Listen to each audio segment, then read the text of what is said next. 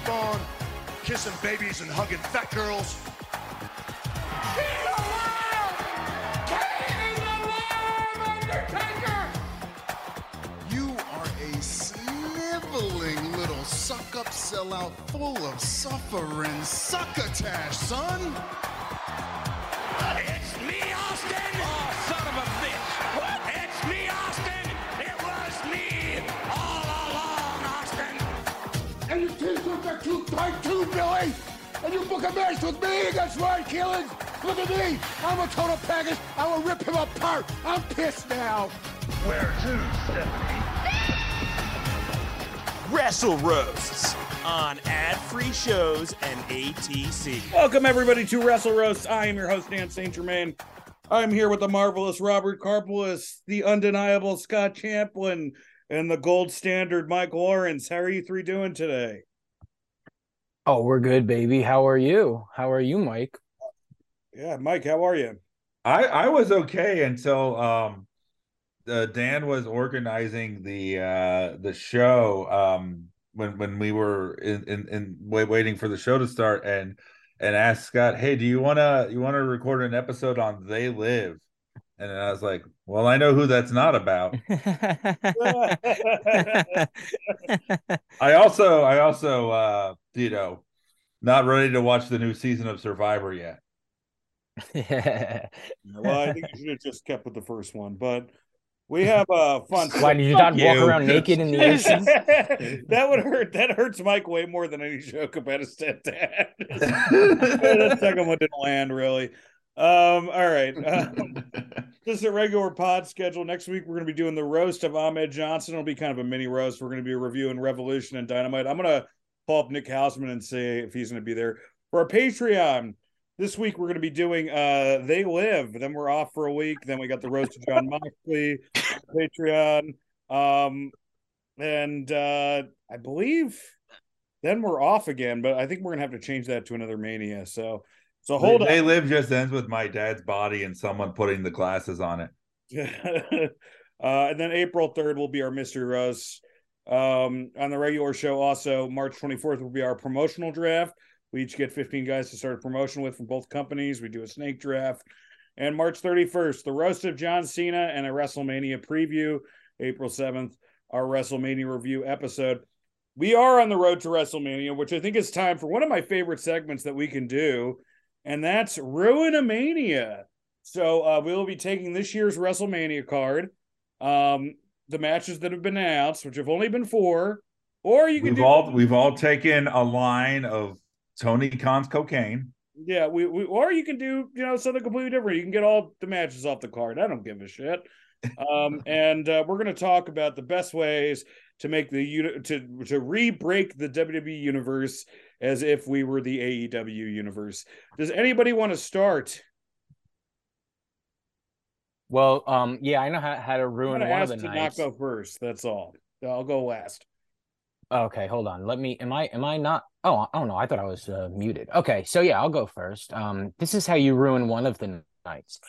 You take one of the most compelling visual wrestlers in the world, in Brock Lesnar, and you put him against the idea of a compelling visual wrestler, and you get a very shitty match that nobody wanted except Vince McMahon.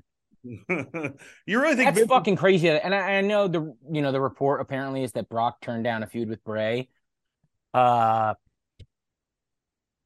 I don't want to see Brock versus Omos, and I get it. There'll be like a moment or moments, but I don't care. Well, no, there won't be a moment, and there won't be moments because we already had Omos versus Lashley, and we've already milked that dry. Like, we've seen everything we would see, unless this is just has Lashley picked him up? Yeah, Lashley's picked him up and stuff, right? So, yeah, he picked him up. We've seen Hook, spin Morrissey on his finger. Like, nothing is impressive anymore. And then the issue with this match is you have Omos win, right, which is a big victory, but that doesn't transcend to anything because he fucking stinks. So who does he go wrestle next, or in 6 months, or in a year? Like, there's if it's Vince, then he'll wrestle Cody next month and win the title. Hell yeah. God damn you, right? I don't think we're giving enough like credit of respect for Brock turning down Bray. You know, like that's basically he's basically like every decision Scott would make. Like, I'm not doing that silly shit. Yeah, but you know he didn't say silly. To Mike's point, I will say this: that like we know that Brock versus Omos is not going to be good, but for as bad as it's going to be, I don't think it's capable of being as bad as a Bray Brock match could be. You know, and Bray and Brock could be a good match, but like it could also be like, you know, like he probably saw Hell in a Cell and was like, look, I mean, like Bray at his best is way better than Omos, but at his worst, he's way worse than anybody. So why take that risk?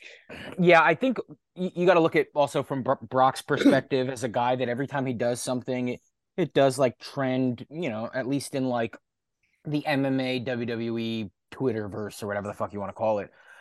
Him having any silly moment with him might look bad. And I know Brock's had silly moments, but it's just the bombs that could happen. The dud that could happen with a Bray is too risky. And that's why you go like, well, wait, what the fuck are we doing? Because that's not on Bray. That's on the guys working there. What are we doing that we walk up to Brock Lesnar and one of the guys we're working our hardest on, we say, hey, can we use him? And Brock goes, no. That's bad. You have to look at yourself and go, why is Brock saying this? Because Brock is saying no to this because he doesn't want to do any of the theatrical shit. The only way this works is if they would have done like a 7-minute Bray Wyatt entrance with all the fucking puppets and that, and then Brock goes in and they recreate the Kofi Kingston match. Yeah.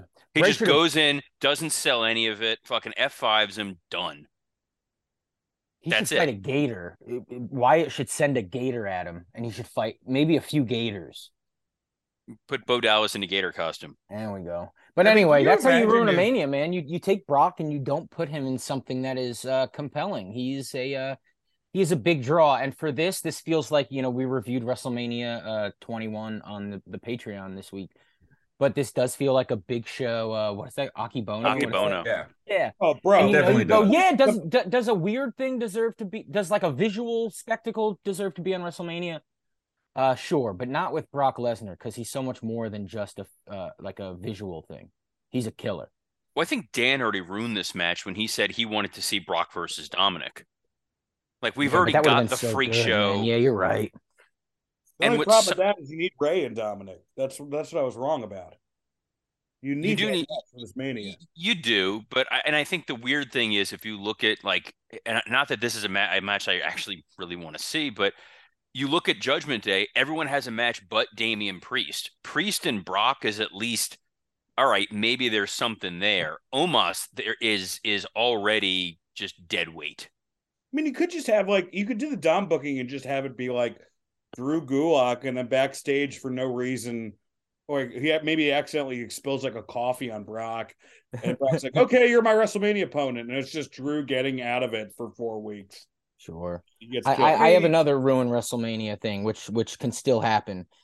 Each week leading up to WrestleMania, from now on, you let Cody speak on the mic for 7 minutes each week.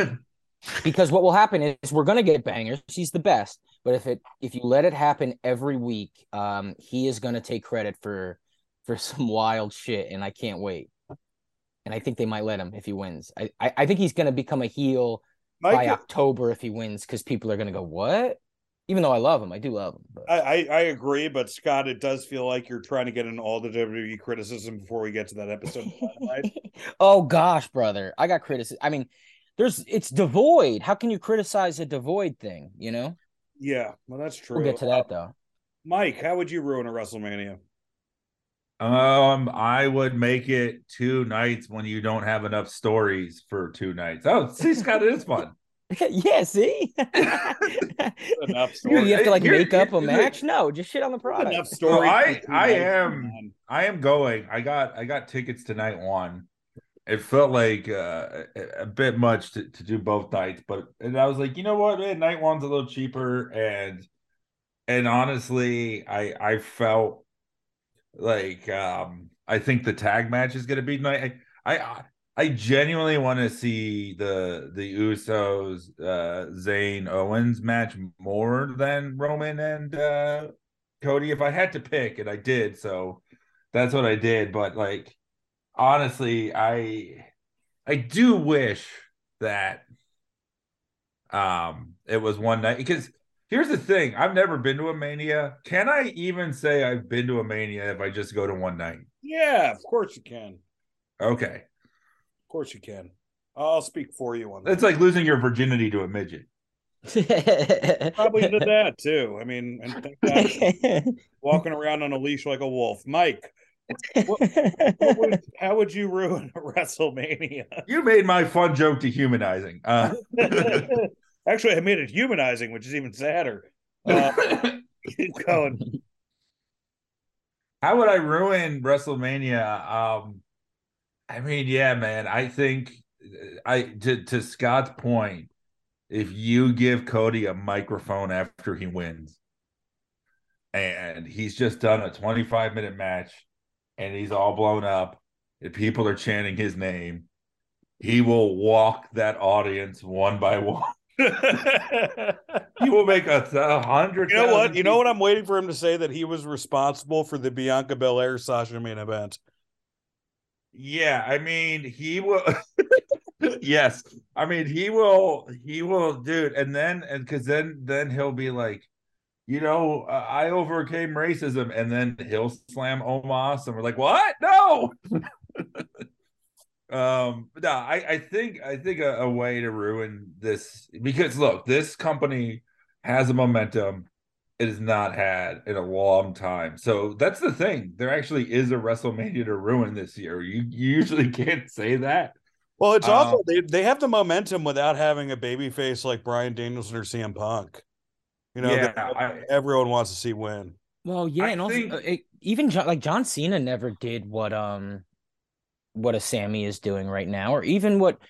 Dude, the Cody Roman match, I'm looking forward to. I love John Cena. I don't think I ever looked forward to a John Cena WrestleMania match. I looked forward to John Cena matches, and he had some bangers, but at WrestleMania, no.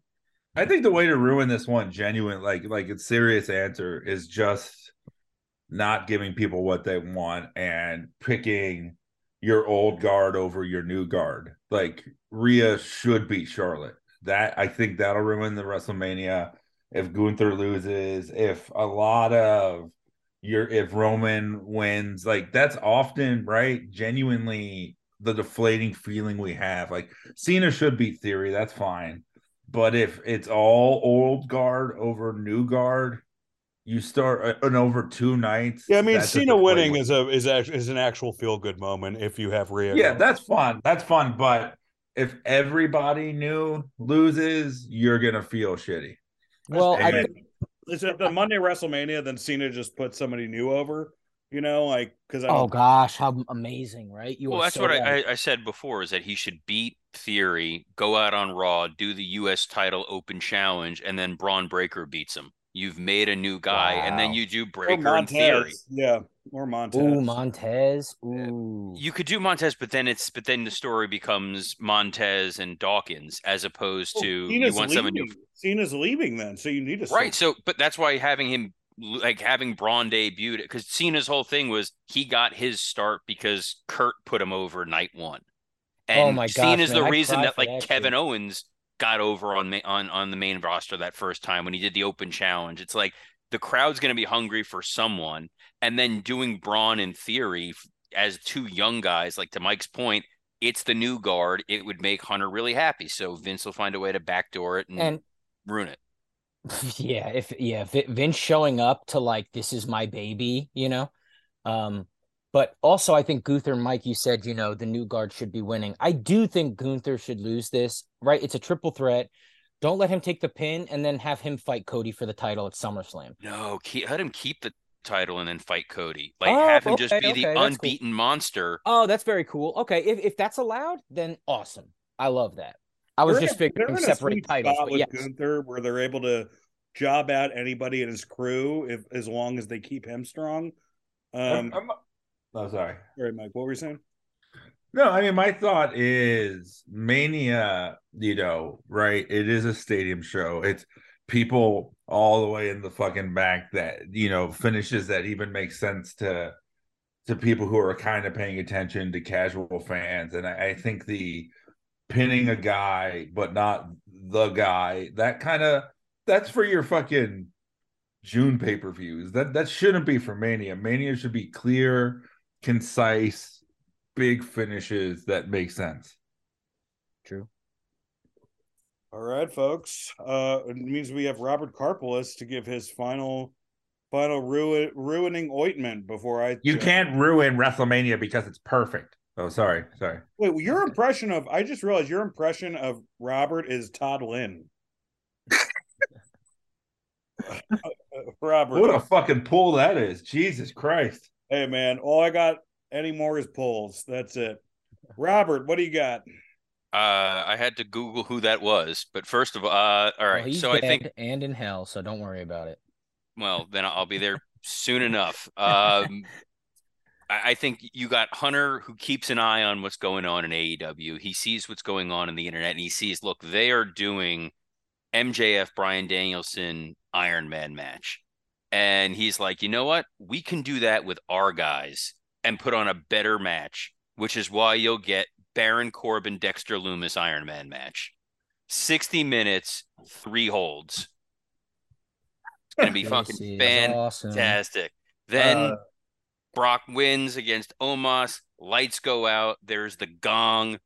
Undertaker comes out. Crowd loses their shit, and he grabs the microphone.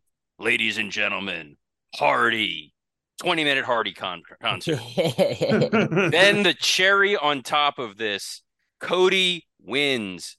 Big moment. They cut to Brandy in the suite. She's clapping. She turns and starts making out with Vince McMahon.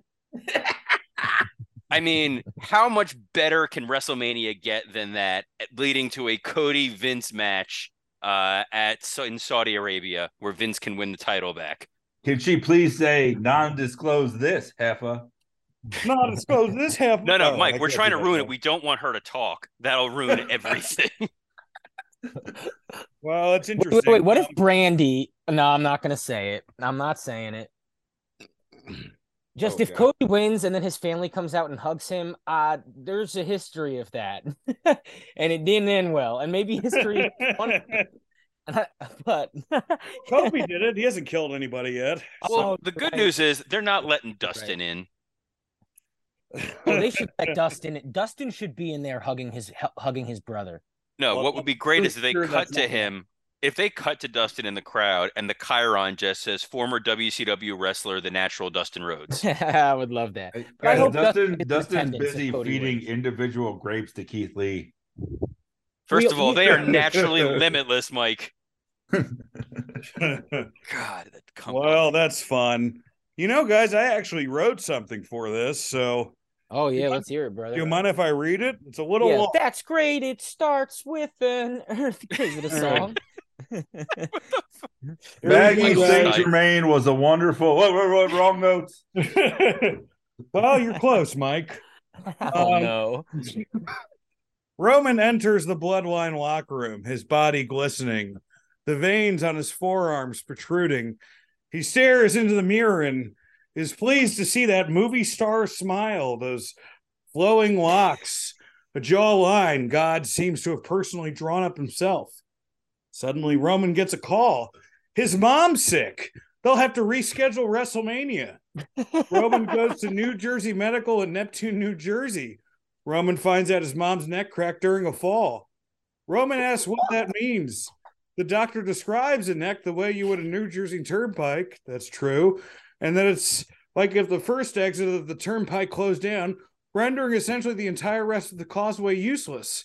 Roman's mom won't be able to eat, drink, or speak without the help of machines since her voice box has been paralyzed. The worst part is that Roman's mom knows all this is happening. She can move her eyes, her forehead. She's scared. Roman reads the living will over and over again. It clearly states that she doesn't want to be here if she needs help from machine. To make things worse, Roman has had a difficult relationship with his mom, some of which he holds a lot of guilt over, some of which the Samoan gods will judge him on at the end of his life. They decide to end life support, and Roman can hardly stand upright in the room while he watches her die. It's not Norman Rockwell. It's fucking flashback in a Stephen King book, like what the sister went through in Pet Sematary. Now Roman and his bloodline aren't getting along. Besides Sami Zayn, there have been arguments over every single bit of minutia, including the service and plans. After exhausting hours of debate, Roman comes to the conclusion that he needs to create some emotional boundaries with the rest of the bloodline, especially since Roman is exhausted from being on the phone with several pathologists to determine whether or not an autopsy was needed. Roman settles on her being cremated in Bergen County since they seem to know what they're doing and they have a bunch of nice urns. One that reminds Roman of his grandmother's, an urn his mother had all the time. After making the final decision, the man at the crematorium asks Roman, if he wants the Undertaker, who's in the hallway, to administer last rites. Roman nods silently. Instead of being head of the table, Roman crawls to the middle of the table so he can hold his mom one last time. The Undertaker enters. He takes a big breath and mutters, "Ladies and gentlemen, Pitbull." Pitbull comes in and sings and dances around the corpse while Roman cries and holds his mom's bodies before advertising next month's Backlash. You fucking psycho. This is, I think, the moment where we go, Dan, this has all been one big meeting, actually. You know what's crazy is I got Roman's Taco Bell order the other day. You've grown up a lot, and I think it's time to step out into the world. This concludes Wrestle Roasts. Roman, yeah.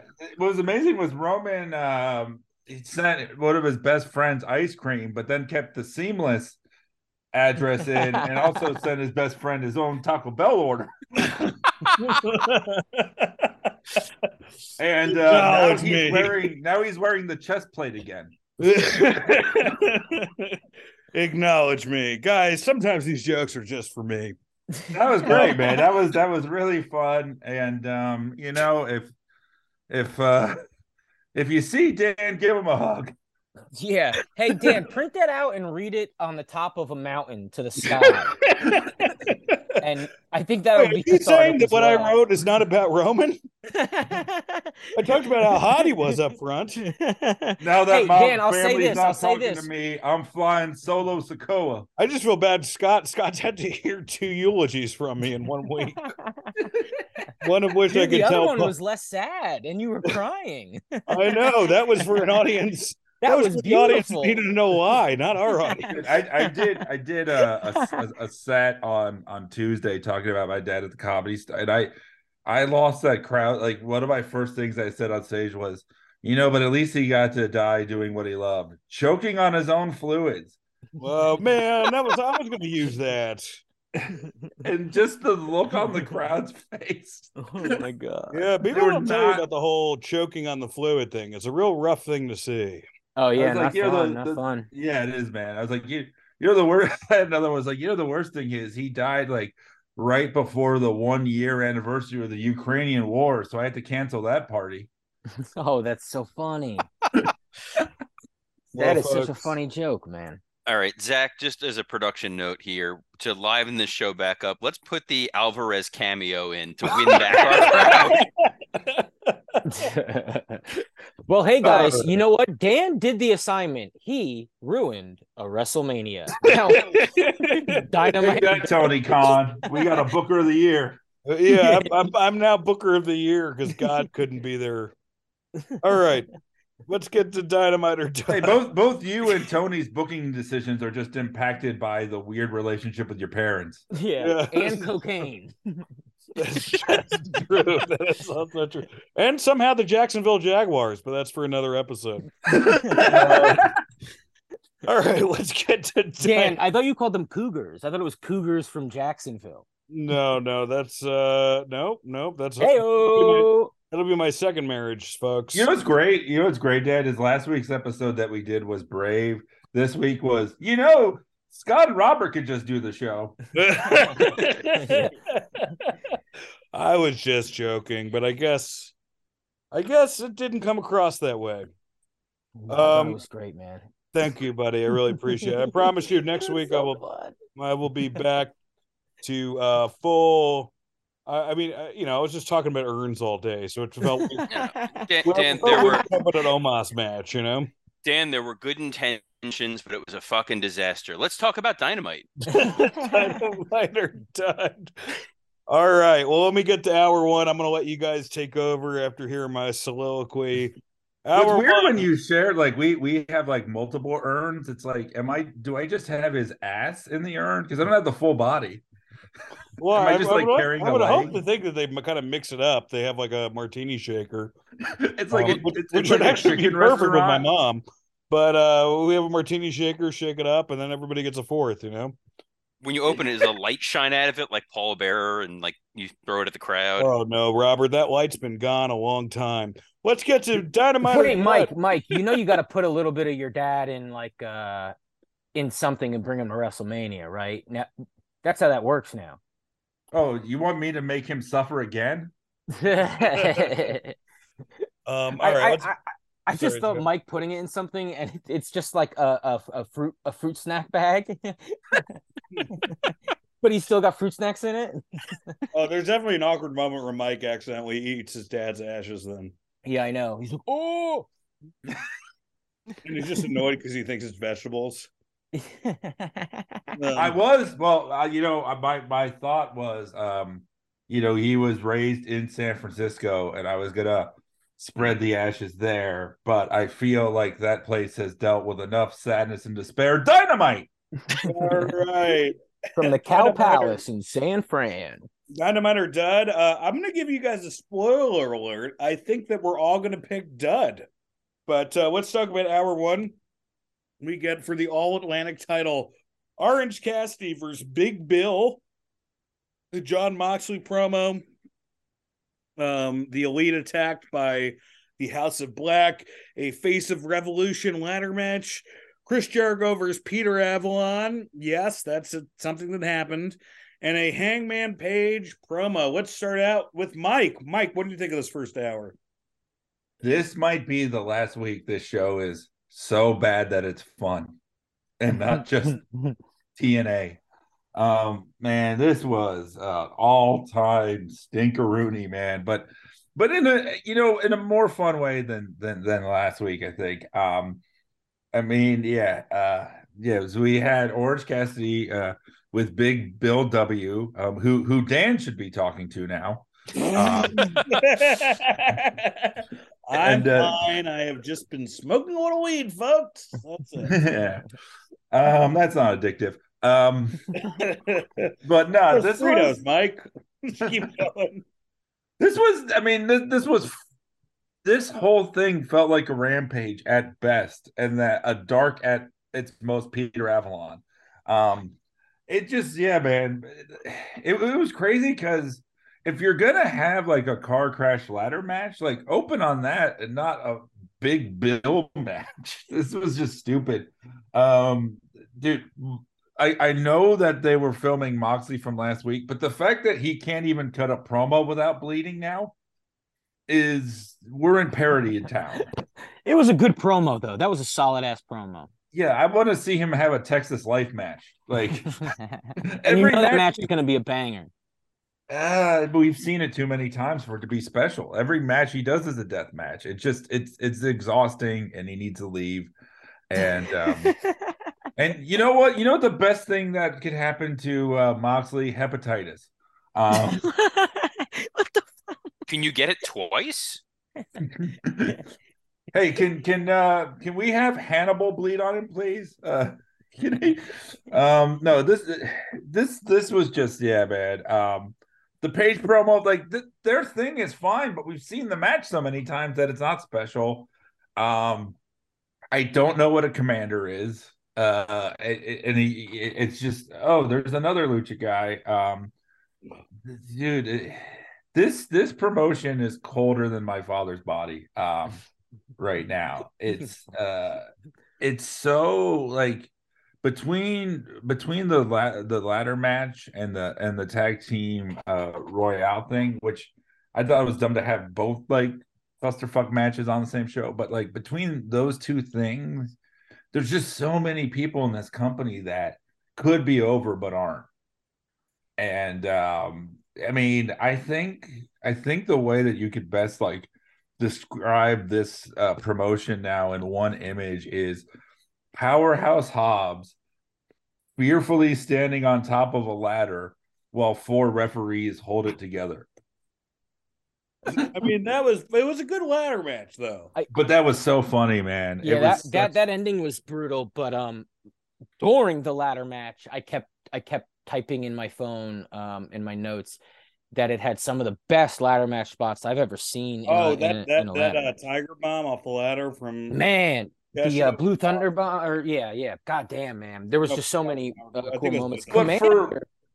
But yeah, for what? You know, that's the thing. It's for like, sure, and I think that's the issue with the whole show is like, okay, starts with OC versus Big Bill, right? And I go, this is useless, and I don't understand what's happening. It's right before a pay-per-view, and then you have Orange Cassidy in a match later, so you're going, what the fuck is happening? But I mean, then you watch the OC Big Bill match. It's not a bad match, but you go, why is this happening? The ladder match, I loved it, but there's no actual investment other than this is fun and there's cool spots, you know. And another big thing is that, you know, I know we have different thoughts about the Elite, but it's like they do not feel like a presence on this show. And when it seems intentional almost. I mean, it does. They aren't on the show. They are on the show every week for less than 2 minutes, I want to say. So it's weird because it's like, yeah, the problem is, one, that match is heel versus heel, right? Like there's no heat behind it. And that's the thing, is that it'll be a good match and people will say, oh, it was great, 4.5 stars. But it doesn't mean anything. Like, and they could be doing so much more. They could be helping put over people. They're just whatever they're getting paid, they are not earning that money right now, I don't think. No, come on, because when they do have a match, it's better than everybody's match. But it doesn't mean anything. The big bucks. It don't it matter. Doesn't build to anything. They are three of the best guys on the planet. And what I don't like is obviously you could think of what they could be doing. That's the real issue. I mean, even the other three too, though. House of Black, and then when you watch this and you're going, oh, is this just House of Black is leaving? Is Alistair or Malachi, whatever the hell, and Kenny and Buddy Murphy leaving? I like. So you don't really get it. But I did like the moment between them tonight. I thought that was good. I thought less is more. Like, if you're not going to push the feud at all, do not push the feud on the final show like you did with Christian and Jungle. Well, I guess they've been pushing it. And I like that. So I don't know what I'm talking about. All right, Last hour was a turd, though. Oh, God. All right. Time for your victory lap. Go. Oh, no. The victory lap was like last week when I'm like, well, this is sad because the biggest problem is Tony Khan will not listen to anyone. And AEW is now in the same position that TNA was in. They have a TV rights contract, and the ratings are never going to drop so low that TBS is going to take them off because they still air fucking slat fighting. So this thing will trudge along on life support. People on the roster are not happy that they're there. It's going to just keep getting worse. And I think that's the part of this that's the most depressing. It's like Orange Cassidy versus Morrissey was a fine middle of the road, like, all right, these guys are having a match. One guy's really tall, one guy's really short, and you're never going to do anything with Morrissey. Like, he's now just the dude who lost to Orange Cassidy. So it didn't mean anything. And Orange Cassidy beating him didn't mean something. You were like, well, fuck, we should really start getting behind Orange Cassidy because, number one, we saw this for like 5 weeks in a row with Darby, where he kept winning and winning and winning, and then he loses to Joe, and then he's just gone. So you can't get invested. And then Orange Cassidy, see later in the show, going for the tag title. So this doesn't mean anything. Moxley bleeding in the hallway where they showed the blood on the ground was a great decision on the production part to get that shot. The promo was okay, but he was bleeding like the promo's good, but no, the promo was okay, but he was bleeding at such a comically like ridiculous amount that it was like almost Monty Python by the end of it. It's just like he's just 2/3 blood, and it's just like it's just weird. The commander piece, I swear in my notes I thought that it was Phoenix at first because I wasn't really paying attention, and then they said commander. I'm like, who the fuck is commander? And I just can't imagine. And again, this is just criticism of Tony Khan within the confines of the rules of his own fucking world. Your show has wins and losses. Your show has rankings. Every match is supposed to theoretically matter. This No, is no, a they literally got rid of that. Yeah, Which I know is they literally got rid of him, but it's like you indoctrinated your crowd to care about what's going on with these people, and then this guy shows up. They don't even explain who he is. He doesn't get an entrance. There's no now you're going to see this new dude, and he's just thrown into a match where he has a chance to get a title shot. The ladder match did have really cool spots. Scott, you're 100% right. There was the Sammy dive off the ladder. There were the commander running across all the ropes and all that. But Shivani, because when Shivani's checked out, he's the best at saying how much he hates what he's fucking doing. And he calls out at one point, he's like, nobody's trying to win the match. Like at 4 or 5 different times, because remember, it is still supposed to be you want to win the stupid inflatable donut. Nobody's going for it. So it's like if you just want it to be a stunt show, just do a stunt show and just wave off any pretense of caring about it, or your audience is, dumb for watching.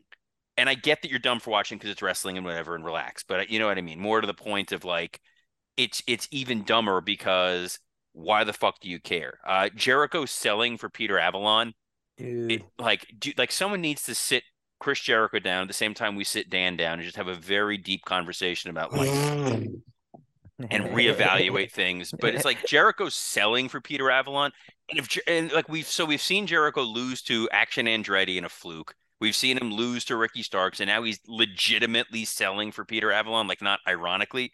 What the fuck? And then Hangman's promo, which I don't know if it's hour one, because it's Hangman and Christian I saw that as part of hour one. Hour one. Hangman's promo, where he's like, in a Texas death match, the way you lose is by dying. What the fuck is he talking about? And then again, in terms of Tony's the worst, you cut immediately from Hangman basically saying, this is a blood feud, no disqualification, I'm gonna kill you, to Christian challenging Jungle Boy to a blood feud, there are no rules, I'm gonna kill you. And then the last thought on it was Christian saying that Jungle Boy treats us like a video game, which is true, and that they keep hyping it, and then it never happens. Guys, is this a buried alive match, the Christian? I thought that too when they showed that, but dude, that's gonna be fucking fun, boys. No, it's not. It's not a buried alive match. It's no holds barred match. It's just a regular no holds barred match. Dude, I was like, is he digging up his dad? What zombie shit is gonna happen? But how fun would it be if it's buried alive and the whole time Christian is like dragging him in, like, say hi to your dad, like that could be so fun. Because I actually did like the Christian promo. It's just I even wrote down that Christian, since coming back from injury, and I think even this match, I enjoy it more than Edge the last year. Not Edge since his return, but Edge the last year. But Christian's promo was literally the weird character development we saw with MJF. It's like Christian's like, I hate you, Jungle Boy, because you treat this like a video game and you don't treat this like respect. And then 2 seconds later, he's like, wrestling is an ATM and I'm just bleeding everyone dry because I don't really care about this. Like, pick a lane. Pick any one of those works. You can't do them all. Yeah, but dickheads, they got conflicting opinions all the time in their head, and they walk around like they're right. Can I get this other, which is that the Page promo, because we've seen this with like now all these guys talking about like the real injuries and they can't feel their fingers and all this stuff. It's like, it's fake. So that just means you're bad at wrestling. Like, you can decide what happens because it's fake. So don't do the things where you end up not being able to feel your fingers. You fucking idiots. All right. The only thing I'll add, I pretty much agree with everything everybody just said. The spot, except that it's fake. No. Spot's the ladder match really good, as people said. I thought the Elite getting attacked would have been an awesome way to start this feud. And not, you know what I mean? Like, I was like, this is really well done. I can't believe they're doing this on Sunday. But and I don't know what's going to happen on Rampage. Can we at least say that they haven't had actual contact or a stare down, which I don't think has ever happened in AEW before a pay-per-view match? I mean, usually the guys have wrestled 4 times before they get to a match in some capacity. Which, by the way, felt like when they cut the lights out, that was Bucks and Kenny saying like, "Yeah, we're not taking any bumps tonight. Yeah, we're not doing this." You know what? So you know what a good comparison for that ladder match is with WWE, if you want to, is the last chamber that happened, right? Because they're both for a secondary title, and so it's both like mostly like mid and upper mid card guys. But you look at the chamber one, and So much better. but Oh, and also everyone's a almost star. everyone in there is over, has some kind of character or gimmick. Also, Johnny Gargano's in there, but Well, and that like fat you dude, I'm had forgetting like, his name. He was in but New then you Japan. look at this, and it's like most of these people aren't over. There's a guy that's just there who's never been there before. It's just like, Well, no, I disagree with that because this ladder match did have storyline, right? So like, and I don't mean like whatever storyline in AEW means. So it's like Sammy fighting Action and Andretti the whole time. Fucking, we didn't even acknowledge that Eddie Kingston and Ortiz just weren't in the match because they fought to the back. That shit was absolute ass. and then Eddie quit on Yeah, he's on going to be in social Ring of media. Honor, I think, And is well, the he's gonna do Ring of storyline Honor. thing. We all know Tony owns it, so that's like the lamest shit. It Well, is. no, the It was lamest so shit was bad. Excalibur saying, "We've just been informed that it took 10 security guards to hold those guys back." Like, did you skimp on hiring extras this week?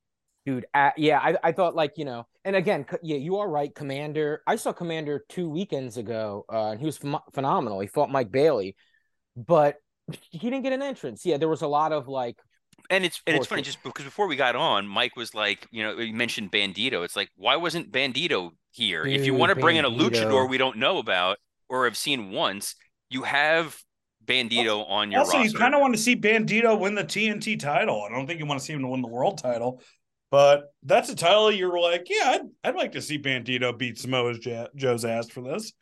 It didn't make any sense at all. Also, it was Well, weird Hop that should have won though. he should have won, Oh, but I I didn't thought he realize was the best thing about that match, 100%. And I think that Hobbs is it could be a huge star for them, and I hope they don't saddle him with a giant book. You know what would have been really cool would have been if they realized in advance they were doing this in San Francisco and it was Hobbs's hometown and they were telling Hobbs's life story. And he would have been like, what would mean the most to me is going back to San Francisco and winning a chance to get a shot at a title. Then you might actually give a fuck about the match instead of halfway through. You're like, boy, why is Hobbs super over in this random city? Oh, because he's from San Francisco. That's true. And yeah, we're talking a lot about hour one, but the Jericho beating up, who did they beat up again? Ricky Starks, like, or was that hour two? That was hour one, one, right? yeah, because he beat Holy up Peter shit, Avalon. And it's like we already don't necessarily want to see this Starks Jericho match, although I do think the pay-per-view is gonna impress people, match wise.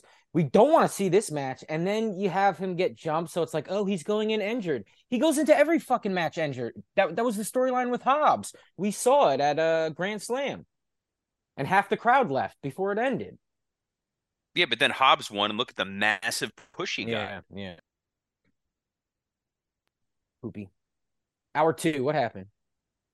Dan's on mute. So, Dan's on mute. So nice you should mention that. Hour two.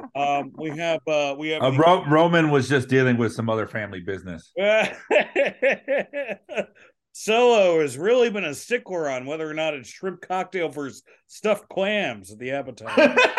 All right, hour two. Hangman, Christian promo. Hook versus Matt Hardy, a House of Black promo. Tony Storm versus Riho. Keith Lee and Dustin challenge. Isaiah Scott and his stable, and Casino Battle Royal, and a Daniel Bryan promo. So, Scott, let's start with you. What did you think of hour two? Yeah, man, I wasn't crazy about this. So you had Matt Hardy. Matt Hardy versus Hook. yeah, Matt Hardy versus Hook, and Hook comes out, and I'm happy. I would have preferred him on the pay-per-view. But he comes out. This seems like a very Hook thing. He shows up the week of a pay-per-view on Dynamite because the crowds are, there seems to be a little more hype. That didn't necessarily happen this week, and this match was a waste of my time. I was very unhappy with this. How did you guys feel about this match? Because it was a big no for me. I mean, it was fine. I mean, I just. I mean, it was like, I don't know, man. Like, if you think about it, this is probably Hook's biggest opponent so far, like most popular opponent, right? and you go, it should be Matt Hardy. Why do they give guys Can I coming just up tell you Matt what Hardy at yeah, some you point? asked. Like, Let me it's tell an you what I thought of this obstacle. match. And I think what I thought of this match is kind of symbolic of what I think of all things in wrestling that I don't like. Is that I hear there's a certain moment when you're a child under 5, when you're kidnapped and molested, that you block out that time period. And whenever wrestling happens that I don't like, I just do that. Wait, you compare wrestling to that though? Stop watching wrestling, Dan. Hey, buddy, there's wrestling in it. But yeah, so yeah, I don't even like will Matt it Hardy happen. being I an blacked obstacle out. for anybody, which I think I don't like means Matt that Hardy he can be like a being. trainer. Yeah, I think like really when Matt Hardy's in a match, and like I respect everything he's done in the past, and he, creative brain and stuff, but it's been a few years of anybody he fights with. I definitely don't want him to win, and it doesn't matter if the other person wins. It's all just bad. It's all very change the channel. But hold But on, this nobody was does so that much. anymore, so we just look at our phones. Yeah, but Scott, this was worse than bad because if you stop for a second and try to explain this story, Matt Hardy is forced to work for Stokely. So he shouldn't give a fuck about winning About winning. anything. He's an indentured servant. He's a forced like laborer. And then they suddenly announce on commentary, oh, if Hook wins, Hook gets a match with Stokely, which is exactly what Matt Hardy would want, to have the guy who's like holding him captive to get killed by Hook. And yet he's actively trying to win the match, and some in the crowd is cheering for Matt to win, so they don't want to see Stokely get beat up. Like, none of it makes a fucking lick of sense. And you'd think Taz would use some form of veto power to at least like protect his son from this shitty booking to keep Dan's like molestation analogy alive for some reason. Well, yeah. So then after that, you got a molesters Hangman usually promo. Oh, what'd you say? No, I'm just saying, like people who molest kids, that's why they kill them a lot of the time. It's like that Lucy Key bit, but it's true. Yeah, there's a guy you should really Yes, be Dan, referencing that to is win back the true. audience. Can we admit Stokely sucks? Like it's been almost a year. No, He hasn't- He Stokely doesn't is suck. good. I will say this right now. Man. He is very good. It's just that the way he's being used sucks. He has not had one good promo in the entire time he's been Dude, there. you hand him a bunch of fucking like Goonies, and they're not even Goonies because the Goonies are interesting. So it's just like a bunch of morons, and I don't know what you do with them. And Ethan Page, the only one like really worthy in the group, shouldn't have a fucking mouthpiece. No, the smartest guy is Scorpio Sky, who has managed to just stay at home and cash Disappear. checks. Yeah, what's going on with him? Anyway, he's we had a probably just Hangman waiting to promo show up after on that. Impact with Frankie. I actually Like, like the Hangman I'm promo. sure Stokely is capable of good stuff. It's just he's not done any of it on the show or in this company. Yeah, He's the one you are guy not who wrong. really regrets quitting NXT. You can just kind of feel it now. Yeah, I mean they're getting paid peanuts over there, but sure. What do you think of that second hour? Okay, so yeah, so then after that you had a Hangman. I liked the Hangman promo. And That was hour one. Oh, I thought that was hour two. Yeah, so anyway, it's fine. Then it was the Riho versus Tony Storm. Look, it was a competent match. Dude, I mean, you hired like Saraya, and she's not doing it. It's not working. And so as long as she's in like the program, I don't see the division being appealing or exciting.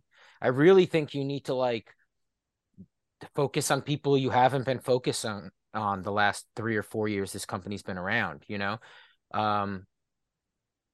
though Saraya just showed up, she feels like she's been here from the beginning, and it's ass. It's really, really bad. Like she feels like she belongs in the AEW women's division, if that makes any sense. It does. It's so weird. It's like, oh yeah, no, that's where you go. You go here. It's fucking odd.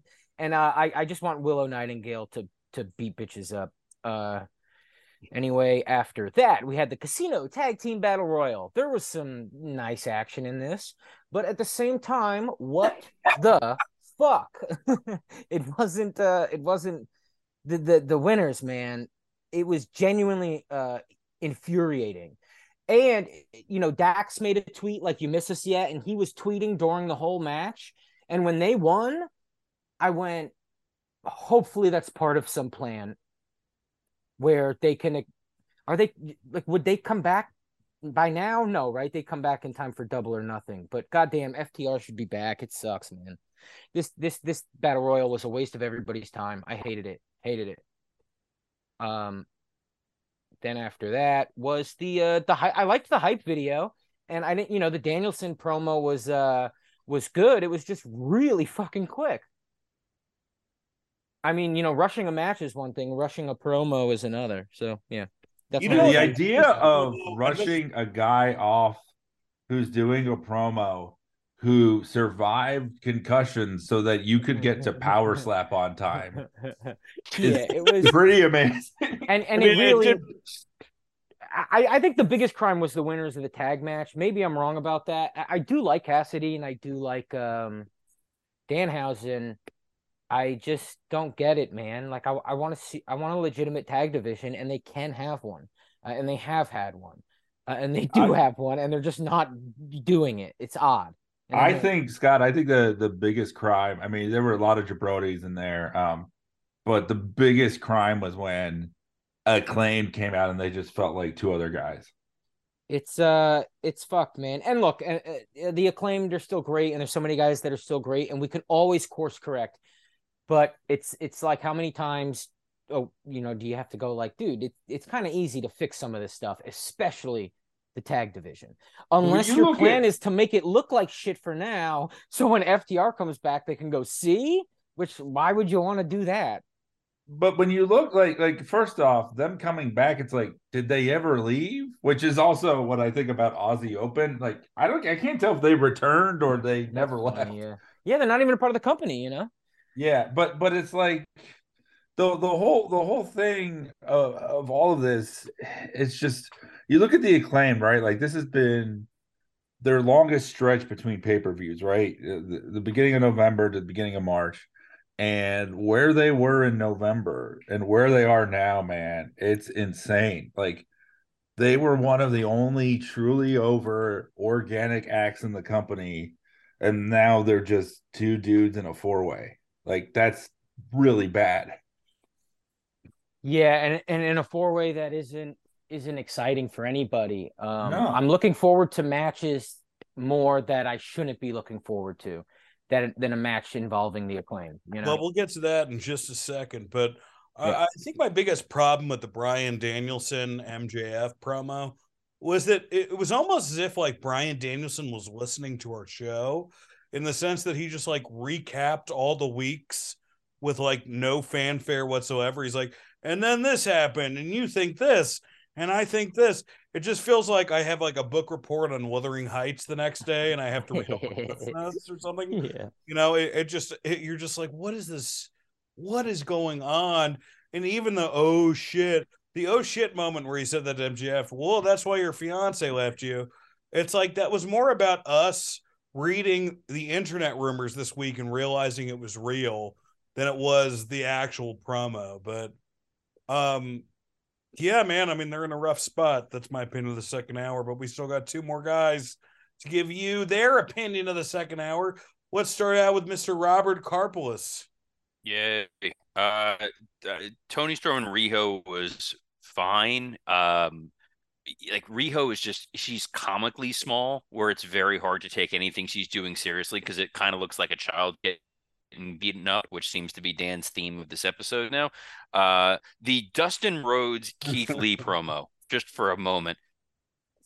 So Keith Lee, the last time I saw him, he was getting a concrete block smashed on his chest against by Shane Strickland, which feels like this is a blood feud and these guys are going to kill each other. Apparently, Keith Lee came back on Rampage, had no idea, and now he's stuck in another go nowhere tag team with Dustin Rhodes. Like, I would feel for him, and then I heard this promo and I was like, oh no, we don't need to hear from Keith Lee anymore. Yeah, this was Gold Dust meets Cheeto Dust. It was good. The Casino Battle Royal highlights like how WCW this company is, with how many people they are paying. Anything you can get from this episode is that me and Mike can make the podcast silent for a completely different reason. All right, keep going, Robert. But yeah, there were so many stupid, no one gives a fuck storylines that at one point in time, Tony Nese and his group came running out in the middle of this already overbooked piece of shit tag battle royal to continue a storyline that nobody fucking cares about. And you're like, why does the Kingdom have a job in AEW? They haven't done anything outside of that. I guess, he kicked his wife in the head on TV. So there's that. When Butcher and Blade were the last tag team to come out for this, and the announcers are trying to make them seem formidable, I felt just awful for those guys. This, from a production end, was inexcusable, because when you have a battle royal, or you have at least the way this casino battle royal is, the agents know your big spots, the agents know your eliminations, and they missed so many eliminations and so many big spots, especially Aussie Open and Top Flight getting dumped, and they missed it almost entirely. You know how to film this. This is not hard. This is a scripted show. Learn how to film wrestling. Like, learn how to know when these spots are going to happen so you don't miss them. It's embarrassing. This crowd wanted so many teams to win this that didn't. They were super into Penta and Phoenix. They were super into Top Flight. They were super into Aussie Open. And instead, you get Danhausen and Orange Cassidy to go face Jeff Jarrett and Jay Lethal and the Guns and, the Acclaim. Like, who is this appealing to? There is no one that looked at this roster and said, this is the best thing. Tony thinks Danhausen, needs the title or something. I don't know. I don't know. And then that main event, the only thing I took away from the main event thing with Brian and MJF was when Dang is like, I felt sad for Brian when he's like, I left a high-paying job to come here. And I'm like, well, you definitely have brain damage. All right, Mike, let's take it home. Dude, man, this wasn't a go home show. This was a I wish I was home show. This was in a go-go. This was in a go-go home show. Remember him and that guy? He got a lot of TV time for a while. What happened to a go-go, by the way? He's a gone. That's good comedy. That's some good shit. Oh man. But this was, man. I mean, oof. It's like just like seeing Riho and everything. Like, I was just like, man, this is the company that like got me through the pandemic. Like with her, seeing some of the teams that are still there, but then some of the teams that should have never been there, and Lee and Rhodes. And, oh man, this whole thing was just a complete train wreck, man. And like I said, like this was fun, and talking about it's fun, but I don't know how much longer, because it's just not, there's just not enough good to balance the bad, and the bad is really overwhelming. I mean, I didn't speak on the Christian promo. I know that was hour one, but I thought that was bad. I mean, he just doesn't look like he ever believes anything mean he's saying. And it just he looks like he feels so bad about every Luke Perry joke that he makes. And let me tell you something about comedy. Even if you don't believe in a joke, you fucking sell it. And sometimes your friends will be sorry enough for you to laugh at them. And sometimes if they're going through pain, they'll just call out your bombs.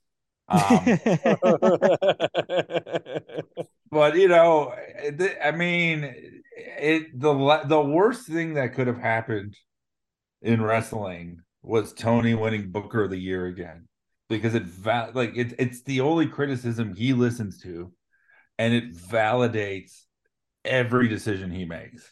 And we all say he needs help. He should get somebody else. He should listen to some of the people that are there, probably. But getting that Booker of the Year is just him being told, stay the course, man. And it just, man, it's not working. This show had one job, right? Make you want to pay $50 for a pay-per-view. It did not do that. And having two, like the last thing I'll say is like having these two clusterfuck matches, the Casino Battle Royale and the Revolution thing or whatever it is, the Sonic the Hedgehog ring. Like, just because it's yours doesn't mean you need to keep it. Like it's like you came up with these, but they're not good ideas. The Casino Battle Royale whether it's a tag or singles, has never been good. None of it works. Well, no, the only thing about it that works, Mike, was that there was always a surprise entrant, and that was the only reason that people cared about it. And there wasn't even a surprise entrant here. Yeah, and I still don't know what Danhausen is on this show. I get him in YouTube videos. I get the gimmick, but like he never works as a TV character. And I mean, look, like it'll add some goofy flavor. You know, they're like, oh, well, now this is more of a comedy match. You already had the Gun Club defending. It was already a comedy match. It's like now it's like, ooh, I get to see Danhausen interact with Jeff Jarrett. Fucking kill me. I'm keeping my $50. No, Mike, but think about the moment when Danhausen confronts Satnam Singh. Let me say, even if I got an inheritance, I would not be spending that $50. All right. Well, let's move on to the Revolution preview, folks. And Wasn't that what we just did? Oh my gosh. We essentially did that, but let's do it. But we got to give our let's fight. answers. Yeah, let's shoot it. All right. I genuinely do have to leave. Yeah, you can leave. Robert, you can leave too if you need to. I mean, anybody who needs to leave right now. I don't need to leave. I didn't realize we were doing it. That's fine. All right, but let's do it like Fire Squad, show, okay? guys. Jesus. I'm not saying not. I just no, we started at 2, didn't we? Low spot of the week. Started at 2:30. Dan making us do a Revolution preview. Oh, we started at 2:30. Okay, we're good then. I thought we started at 2. No, I'll see you guys later. Maybe. We're gonna see you later. See you, Michael. Yeah, we're good. All right, let's do it, baby boys. All right, Christian Cage no, with Jungle Boy Jack Perry, and apparently it is a buried alive match. So, yeah. Wait, it is a buried alive. Where are you seeing that's what it says on Wikipedia. You can always trust Wikipedia. But I don't know if it is or not. Wow, that's interesting. Well, if true, all he did was challenge him to a fight. He never said, let's make it a whatever. Well, that's why I'm confused, too, why it would be on Wikipedia. But, it is what it is. I don't know, man. According to whatever it is, on The Observer, it just says it's just a no holds barred match. All right. Well, either way, Jungle whatever Boy's it may be, win, right? I assume someone will be buried. And I assume Jungle Boy is going to win, right? Luchasaurus already interfered in a match. Yeah, it has to be Jungle Boy. Yeah, I mean, maybe we get a Luchasaurus appearance, but I really don't know what's going on with him. If this is no disqualification, then this is Luchasaurus comes back, but he doesn't have the mask and he's just the guy. He's just the guy from Big Brother with the weird looking face, who looks like if you tried to draw Joe Manganiello from memory, and it doesn't work, like an Etch-a-Sketch version of Joe Manganiello is what this guy looks I think like. you could get the Deep Cut Award over my Todd Wynn reference. Okay. Jeez. So next, all right, let's see.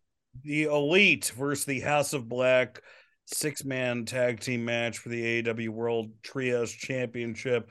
I have no doubt that the Elite would put over these guys, but this title does not feel established yet, and you need the title to feel established, so it's got to be the Elite, right, fellas? Yeah, and also I think this might be an actual goodbye for two of the guys in House of Black.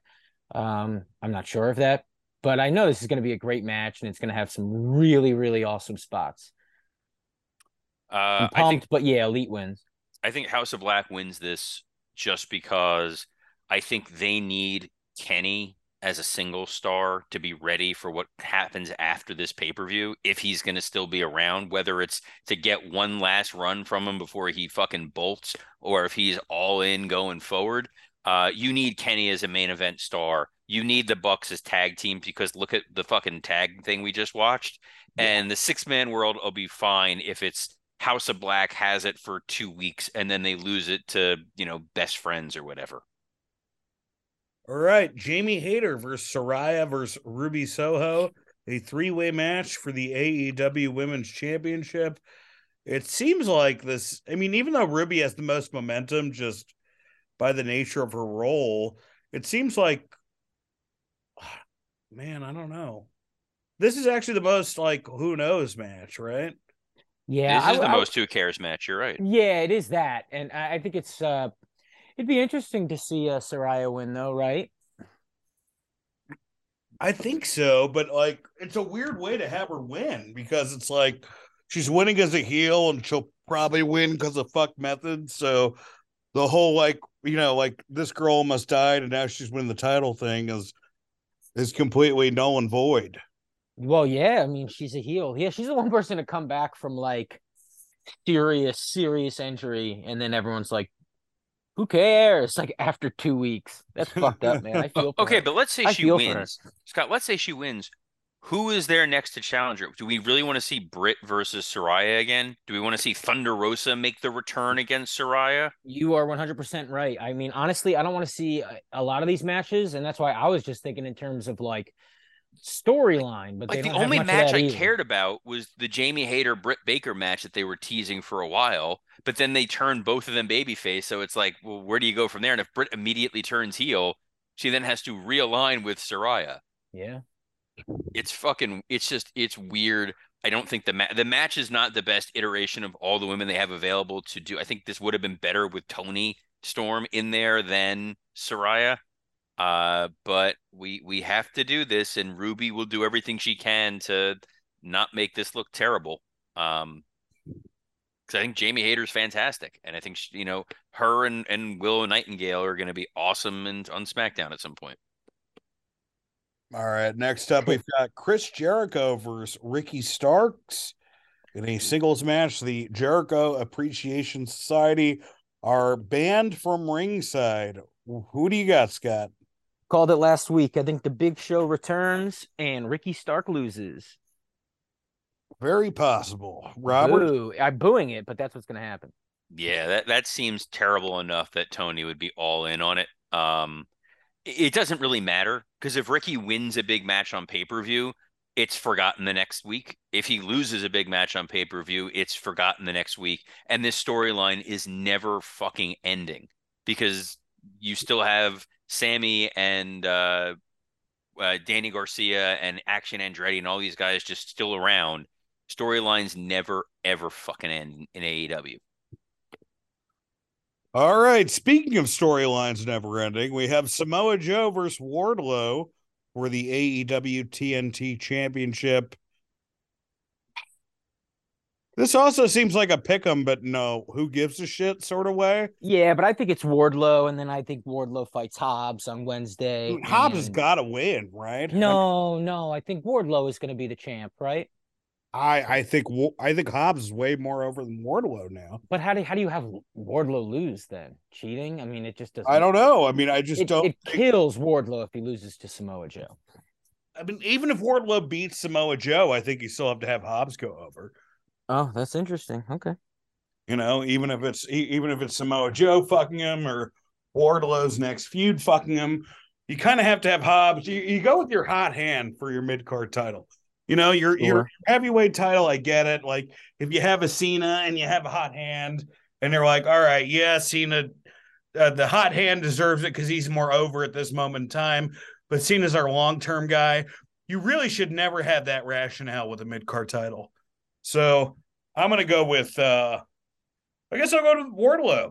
Robert, is it weird that both Wardlow and Jungle Boy are involved in dead dad feuds for the same pay-per-view? Like, I don't want to say Tony Khan's the best booker of the year or anything, but that's just fantastic.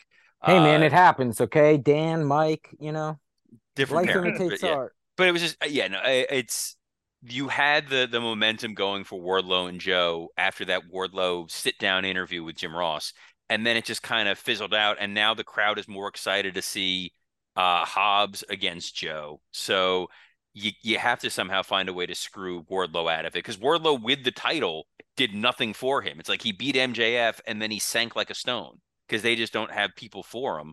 So I guess Joe keeps the title until he loses it to Hobbs. I don't fucking care. Respectfully. Well, the triple threat was last paper, right? Where it was Wardlow, Joe, and and Hobbs. I don't know. I couldn't tell you. It was. All right. The Guns, which is Austin and Colton Gunn versus the Acclaimed and which Anthony Bow is a match caster. Sorry, I'm reading this Wikipedia, so it's all fragmented. Versus Jay Lethal and Jeff Jarrett. Versus Orange Cassidy and Bryan Danielson. A 4-way tag team match for the Speaking of dead dad feuds. for the AEW World Tag Team Championship. Who do you got, Scott? It's obviously going to be the Guns of the Acclaimed, but yeah, I'm calling the Acclaimed. I do not know why they did this. The Guns. I'm not saying they suck at all. I have fun watching them. But I'm just a little confused about all of this. Honestly, I do not know why this is happening.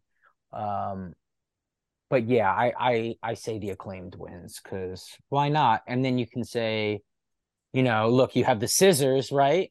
But it's also the Scissor is 2-time champions, and they'll run with that for a while, and people will like that, right? The Scissor symbol, but it means 2-time champs. There you go. That's why they win. The only glimmer of hope I have for the Guns winning is if they somehow, some way convince FTR to come back, since the Guns were feuding with FTR. And FTR returning and then winning the tag titles from the Guns, only to lose them. Yeah. Only to eventually lose them to the Bucks, then go to the WWE. So then the Bucks lose the titles, and then go to the WWE. And it's just like a portal that just keeps sending people to Stamford. Well, if anything we've learned from this past couple months is that a heavier roster means better booking decisions. I'm gonna go with the Guns on this too, just because.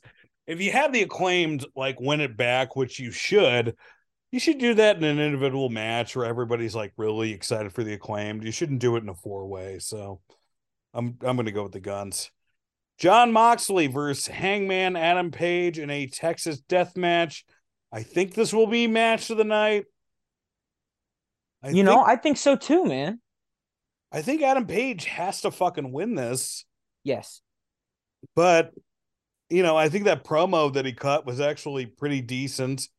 I almost wish he was more confident about some of the stuff he said half the time, which I understand that's part of the character, but also in a moment like this, you just want somebody to be like, I know what I'm doing, but I don't know why I'm picking Adam Page. I don't know if it's that I'm sick of Jon Moxley, that I like Adam Page more, that I just, you need another opponent for MJF. But that's where I would go. Scott? Brother, Hangman is getting fucked in all directions, okay? Ever since last year when he cut that promo that pissed off CM Punk, you could see it in his eyes. The boy is hurting. He deserves a victory, but he also deserves, I don't know, maybe to not do wrestling. But I don't know. I think he's gonna win, man. I think he's awesome. Fucking Logan Paul stole his finisher. He's gonna be in a WrestleMania match. I mean, come on. Let's give Hangman a fucking break here. He's got to be going through it. Robert. The only way to give a fuck about this match is that the only person the crowd cares about is Renee. And if John is just totally fucked, he's bleeding like a stuck pig, he's wrapped in barbed wire, and he won't stop because he can't stop fighting, and Renee comes out there and basically pleading with Hangman to spare him, and Hangman finishes off Moxley anyway to show he's got that edge. I'd love that. Holy shit, that's the only finish. Get him on the horn. TK ain't taking my calls. I'll see him in April, but he ain't taking my calls. That is great, man. God, I would love that. What? When do you see him in April? They're down here in April. I'm sure he'll be banned from ringside. Kayfabe. Anyway, what do we got next? MJF versus Bryan Danielson, a 60-minute Iron Man match for the AEW World Championship. I am going to go with MJF because that's the only sane decision. This has been one of the few Bryan Danielson World Championship feuds where no one is behind him winning the title. Almost every time he's in a title picture, you're like, I hope Bryan wins. I hope Bryan wins. This time we're like, look, this feud should have been good. It was a fucking dud. Let's move on from it. I don't know what you got for MJF. Maybe Adam Hangman Page. Maybe that's the way to go. I don't know at this point. There's not a big pay-per-view to build with. Double or Nothing is supposed to be their Oscar pay-per-view. So I guess you do Hangman and MJF during that. Maybe you do Kenny Omega. I'm not really sure, but I think there's only one answer, and that's MJF. Scott? No, MJF definitely wins this, and I do think it's going to be a surprisingly great match. The unfortunate thing is not too many people have been into the feud, and the fact that they haven't been, and now it's a 60-minute Iron Man match. I see a lot of people not buying the pay-per-view for that reason, where they go, "Oh, I would like to see them, but would I like to see them in an hour-long match where already AEW pay-per-views are long?" I don't know. I'm excited. And it's not like there are 4 other matches. There's 7 other matches. Yeah, man. I mean, I love the idea of having MJF versus Danielson in an Iron Man match. I think they will pull it off. I mean, they got to prove it in that last 2 minutes, right? Because as the clock counts down, it's like an Iron Man match is also a storyline match. So I hope they have a really, really great plan to keep us interested, because if they don't, the whole pay-per-view is going to be looked back at as a dud, because the entire final hour is going to be one match. So they got to knock it out of the fucking park. I think they can, but I'm nervous as hell. But yeah, MJF wins. Robert? Tony Khan deserves Booker of the Year, because I did not think it was possible for any booker alive to make me not care about an MJF match. It takes a special skill, heretofore unheard of, to make me this disinterested in seeing Max in a main event title match. This is they're fucked no matter what, because if Max wins and he is able to hold his own for 60 minutes, he's not a chicken shit heel anymore, ever. He went 60 minutes with the best wrestler in the world, and he won. Doesn't matter how he won, doesn't matter in what way, shape, or form. He survived 60 minutes. You've never done that with a heat-seeking chicken shit heel. JBL did not have a 60-minute Iron Man match before. The guys who have were legitimate top-tier wrestlers who happen to be just bad people. Like, that's why Hunter could have a 60-minute Iron Man match. You're like, I accept that Hunter is a good wrestler, but he's also awful. The crowd does not accept Max as a good wrestler, and now they have to, which makes it much harder for him to keep getting heel heat, is doing the, like, I'm better than you. Well, you kind of are. You just beat the best wrestler in the world. He has to win, because if he loses, his character is already beyond life support. Like, he's just fucking dead in the water. It has to pivot to Kenny. Like, they need that spark, that energy, that something. Brian feels like he's going through the motions here. There really is no satisfying conclusion. I saw people online like, "Oh, this is where Punk's going to come back," and Punk's not coming back. Like, he's not coming back here in this situation. They're not going to put it on this random fucking pay-per-view.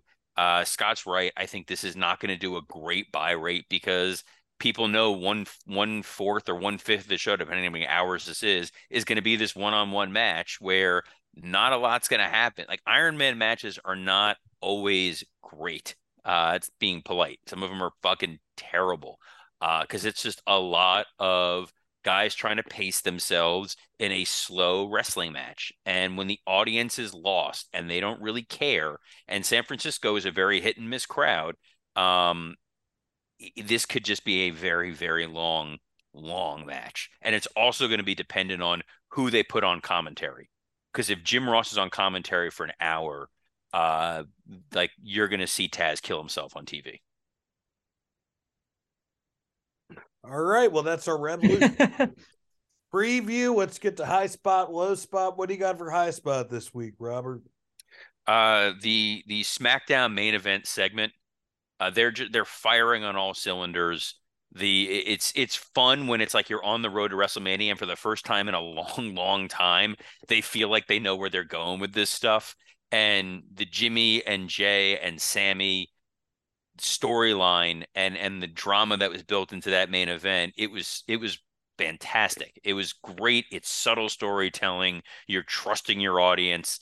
It makes me really, really happy. My low spot is 2. One is the Omos Brock match, just because this is a Vince special, and if Vince is allowed to get his hands into this again, he's going to undo all the good stuff like that SmackDown main event very, very quickly. The second low spot is Tony Khan winning Booker of the Year from The Observer is a special kind of tone deaf that exists within the Observer audience base that I can't. Like I genuinely I get that there's people who hate WWE, and that's fine. You're allowed. You can't look at the last calendar year and see what he did with his roster that he had and say this guy is a fantastic booker. If it was solely throwing together 5-star matches, you could give literally anybody that. You could give Dixie Carter the AEW roster, and she would by accident find a way to book 5-star matches at some point in time. But you need someone who's telling compelling storylines, and there was really, with the exception of like Punk and MJF, which was, by the way, 80% Punk and MJF, there was nothing compelling that was going on.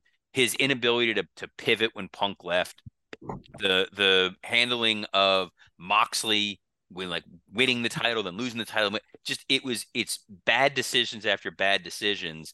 And whoever said it earlier is 100% right. Like now you're just enabling this guy. Like this is very Trump-like. And that was definitely my low spot, with the other low spot being that the other fucking blight on booking, Vince McMahon being allowed to spearhead this Brock Lesnar. Do we know? I mean, do we know that it's him for this? I mean, that's the popular. I mean, have you heard from your sources, Robert, that it's him? I am not sure. I honestly can't tell you. Can't see it, but Robert may or may not be nodding while giving us a thumbs up. No, I have no idea what you're talking about. This is an audio podcast. Yeah, it's audio. I can't see you guys. Where all I said was no. All right, Scott, high spot, low spot. Okay, my high spot and my low spot are the same thing this week. I believe it's today or yesterday. Jay White is finally a free agent. It's my high spot because he deserves. Look, here's the high spot. He's probably going to WWE, right? Well, slow your roll. This kid needs to prove himself. He'll be on NXT. He'll be with Tony D'Angelo as number 3. I think he's fine for a main roster call up. Obviously, like talent wise, I do think it would do him better to have like a reign of terror in NXT before he starts in the main. Out of your mind. You let him come in as an old friend of Finn Balor, and you do it correctly. You do it the way Tony failed. They can rub it in Tony's face. To that point, I'm not that I'm saying anything of anything. I know I've done this. I genuinely know nothing.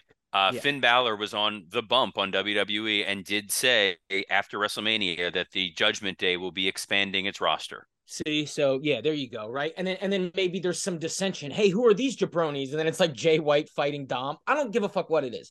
What I'm saying is that is a high spot because I'm telling you guys, and I know Robert hasn't seen it. Dan has, so I mean, I'm speaking to Mike, and he's not even here. But he's one of the nothing best. But complimentary with Jay White.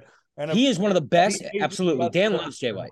He is one of the best pro wrestlers. He is one of the best in-ring storytellers, and he is one of the best on the mic in the entire world. He is so good. So that is a high spot that WWE gets to have that. My low spot is that he didn't pick AEW and he didn't continue working with New Japan because I love those companies a lot. And I think it does show a failure in some regard on their part. And maybe it is just, they don't have the money like that. They don't have the TV capacity. WWE is technically the place always, right? But I think if New Japan was doing better, and I think if AEW was telling better stories and using their roster better, he would have at least weighed his options, and I highly doubt he did. Well, I don't even think it's necessarily they're not telling good stories. I think if you're objectively looking at AEW, and it's like, well, the company was founded by Cody Rhodes, Hangman Page, Kenny and the Bucks. Cody left. Hangman's been floundering, and Kenny and the Bucks, there are all these rumors that they kind of want to leave or are interested in leaving, which says everything you need to say about that company. That the people that he would trust or listen to are the ones that are supposedly, we're doing this by the wrestlers for the fans, and they all want out. Why would you want to go into there? The only person who seems happy to be there right now is Adam Cole, and that's because his brain is scrambled. Moxley's pretty happy to be there, brother. Yeah, that's the guy you want to Moxley's getting the WWE run he would never get there, and proving Vince right every step of the way. Unfortunately. I'm gonna go high spot. Me and Scott reviewed WrestleMania 21. It was a lot of fun. I always appreciate every God damn it, I spilled my fucking ginger ale. I always appreciate everyone's opinions on this podcast, and Scott is no exception. He's got some great insight into wrestling. Low spot. Probably everything about me on this episode. Mainly the ginger ale. You were phenomenal, brother. It was hilarious. Dude, you were great. Sadly, no dog run in. I'm not one of these guys who thinks like great. I really don't. I love one man shows. I love Spalding Gray. I love. Can you not start with the guy who killed himself? By the way, no, that'd be fantastic. Like I love one man shows. Like I'm not somebody like Carol Churchill has an amazing one man show, but I don't think that they have anything to do with comedy.